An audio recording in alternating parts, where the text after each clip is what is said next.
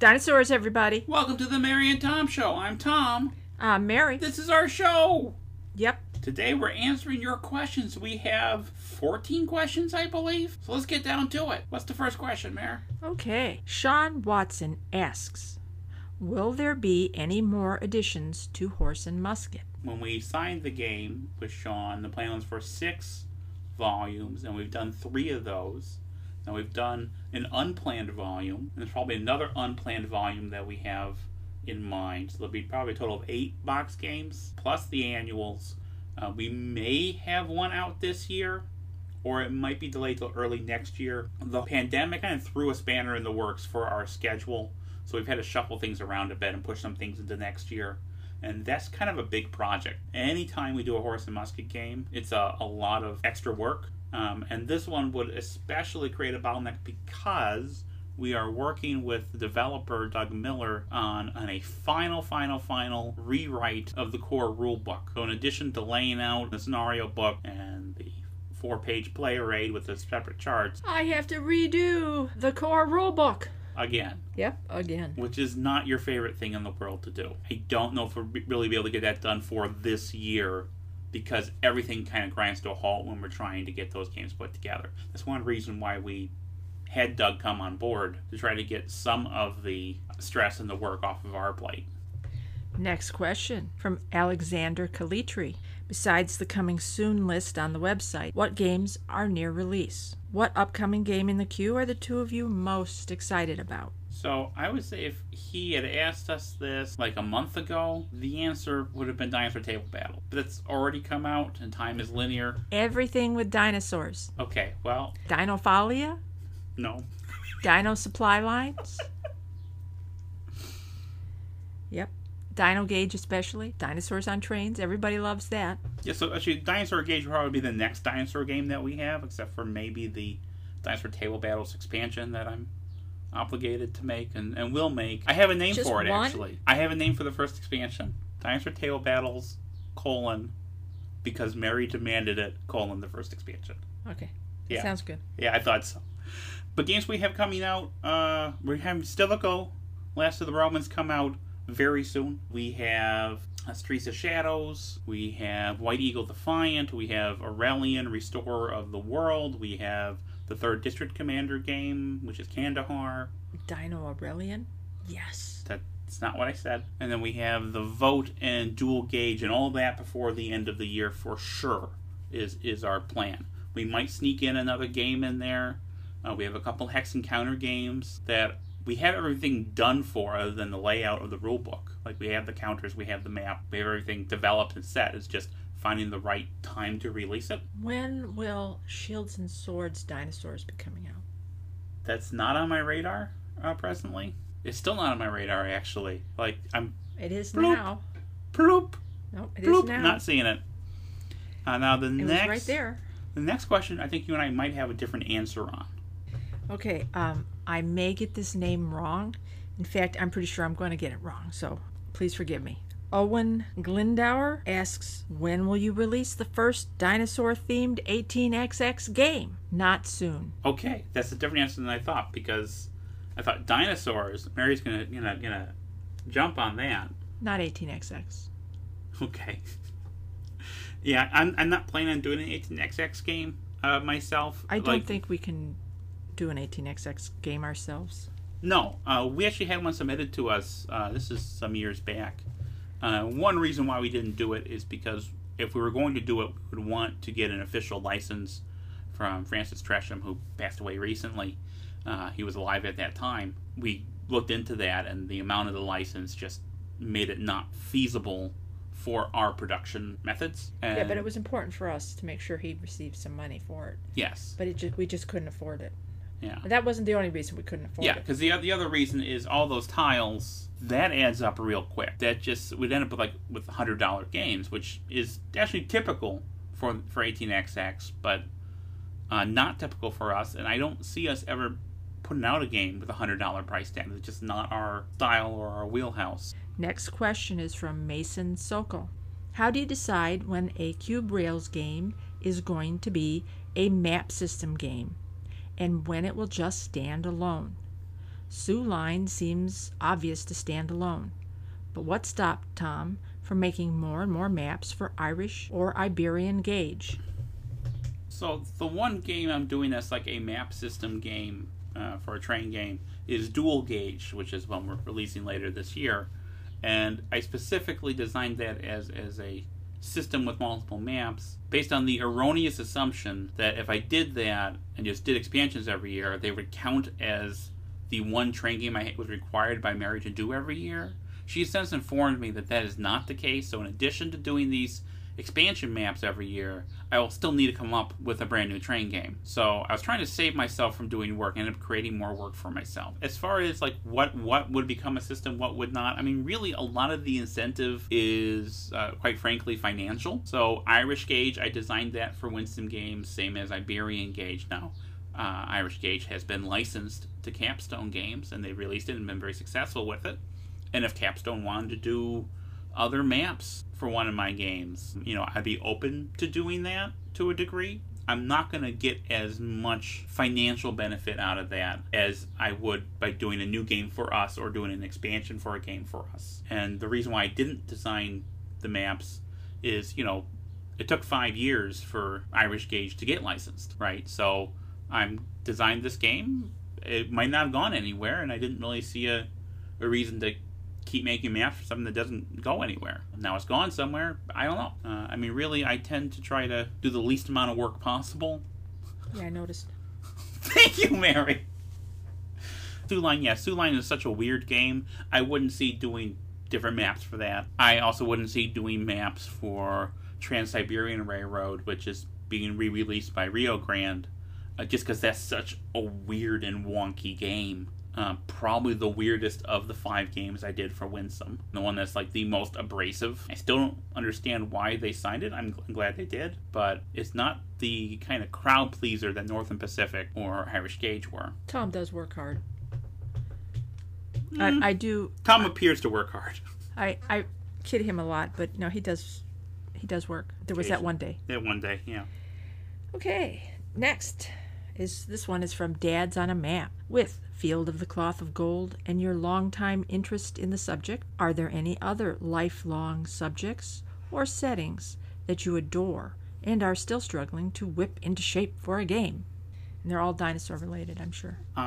They are not all dinosaur related. Well, why aren't you thinking of dinosaurs? So there have been a couple projects like that, like Field of the Cloth of Gold. I also had a lot of interest in the 30 Years' War and the Treaty of Westphalia, and hey, I did a game on that.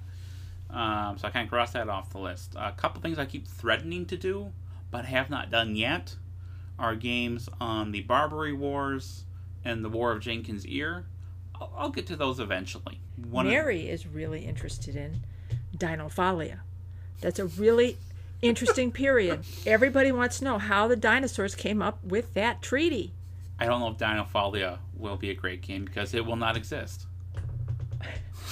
You are so mean.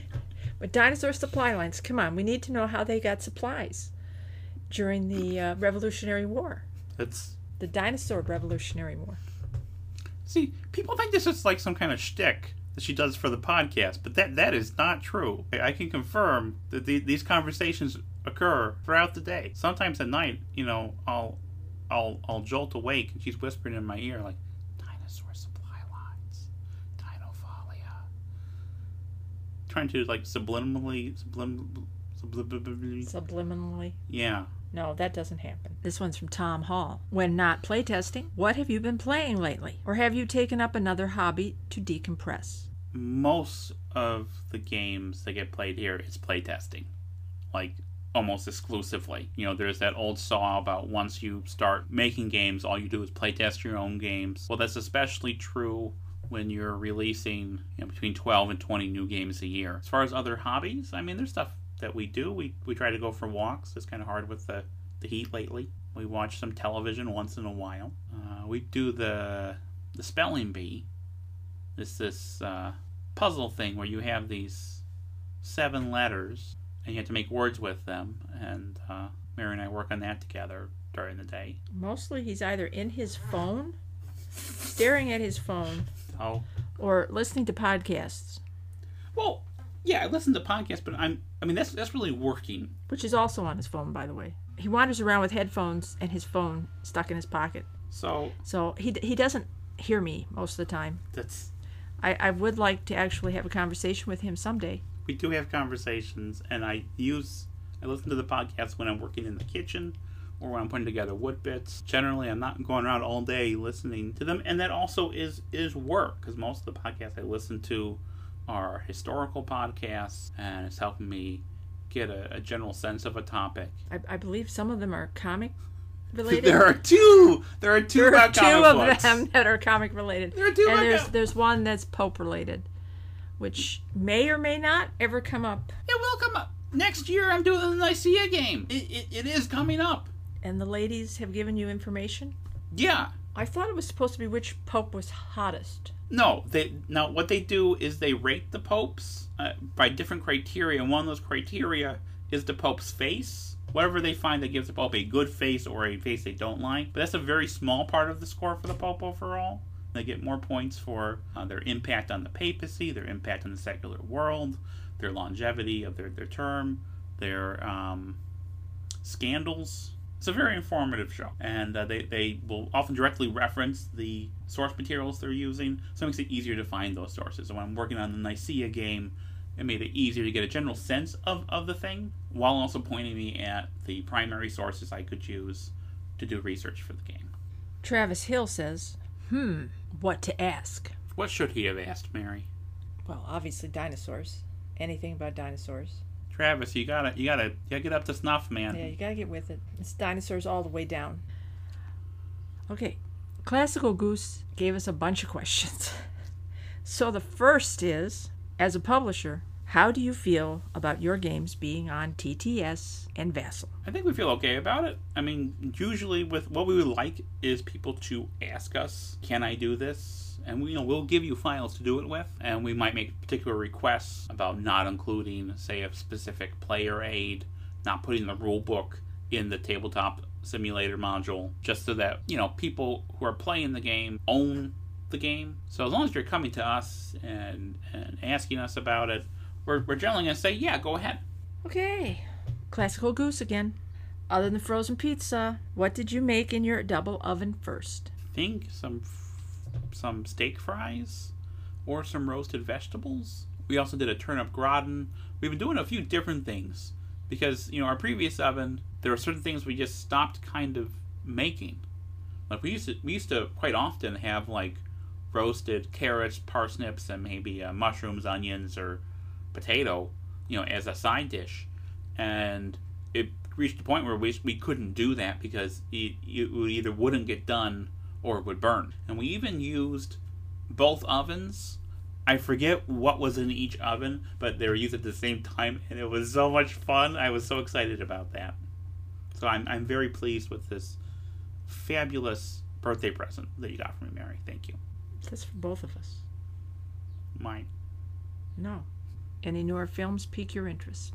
We haven't watched a lot of films lately. The theaters aren't open, so that's part of it. And we have a lot of older films on DVD or Blu-ray that we haven't seen yet. We'll probably watch some of those first before we watch a whole lot of newer ones. We haven't watched many movies because Tom's always listening to podcasts and got his face in his phone. No, it's not. Looking at 12 different slats. And we actually watched a movie like 2 weeks ago. It's called The Grand Day Out. It was a shorter movie. Really cute. Yeah, it's what, 15, 20 minutes? It's like 30. No, is it 30 minutes? Yeah, it's like 30. Was it? Yeah. It seems so fast. Yeah. Okay. That just moved. I remember watching Magnolia with my dad. And my dad had to go to the bathroom. But he didn't want to leave. He was so engrossed in the movie.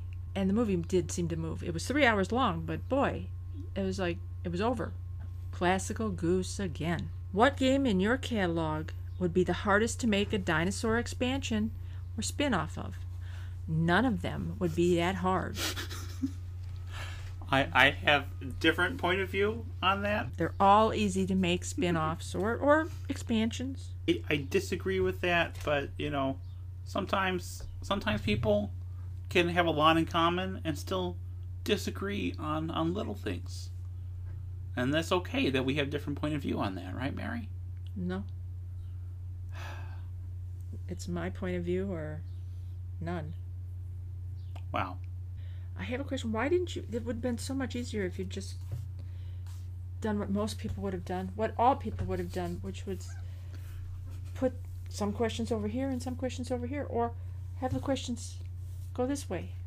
Okay, so What the heck? I've written down these questions. No. They're on a pad with 2 columns.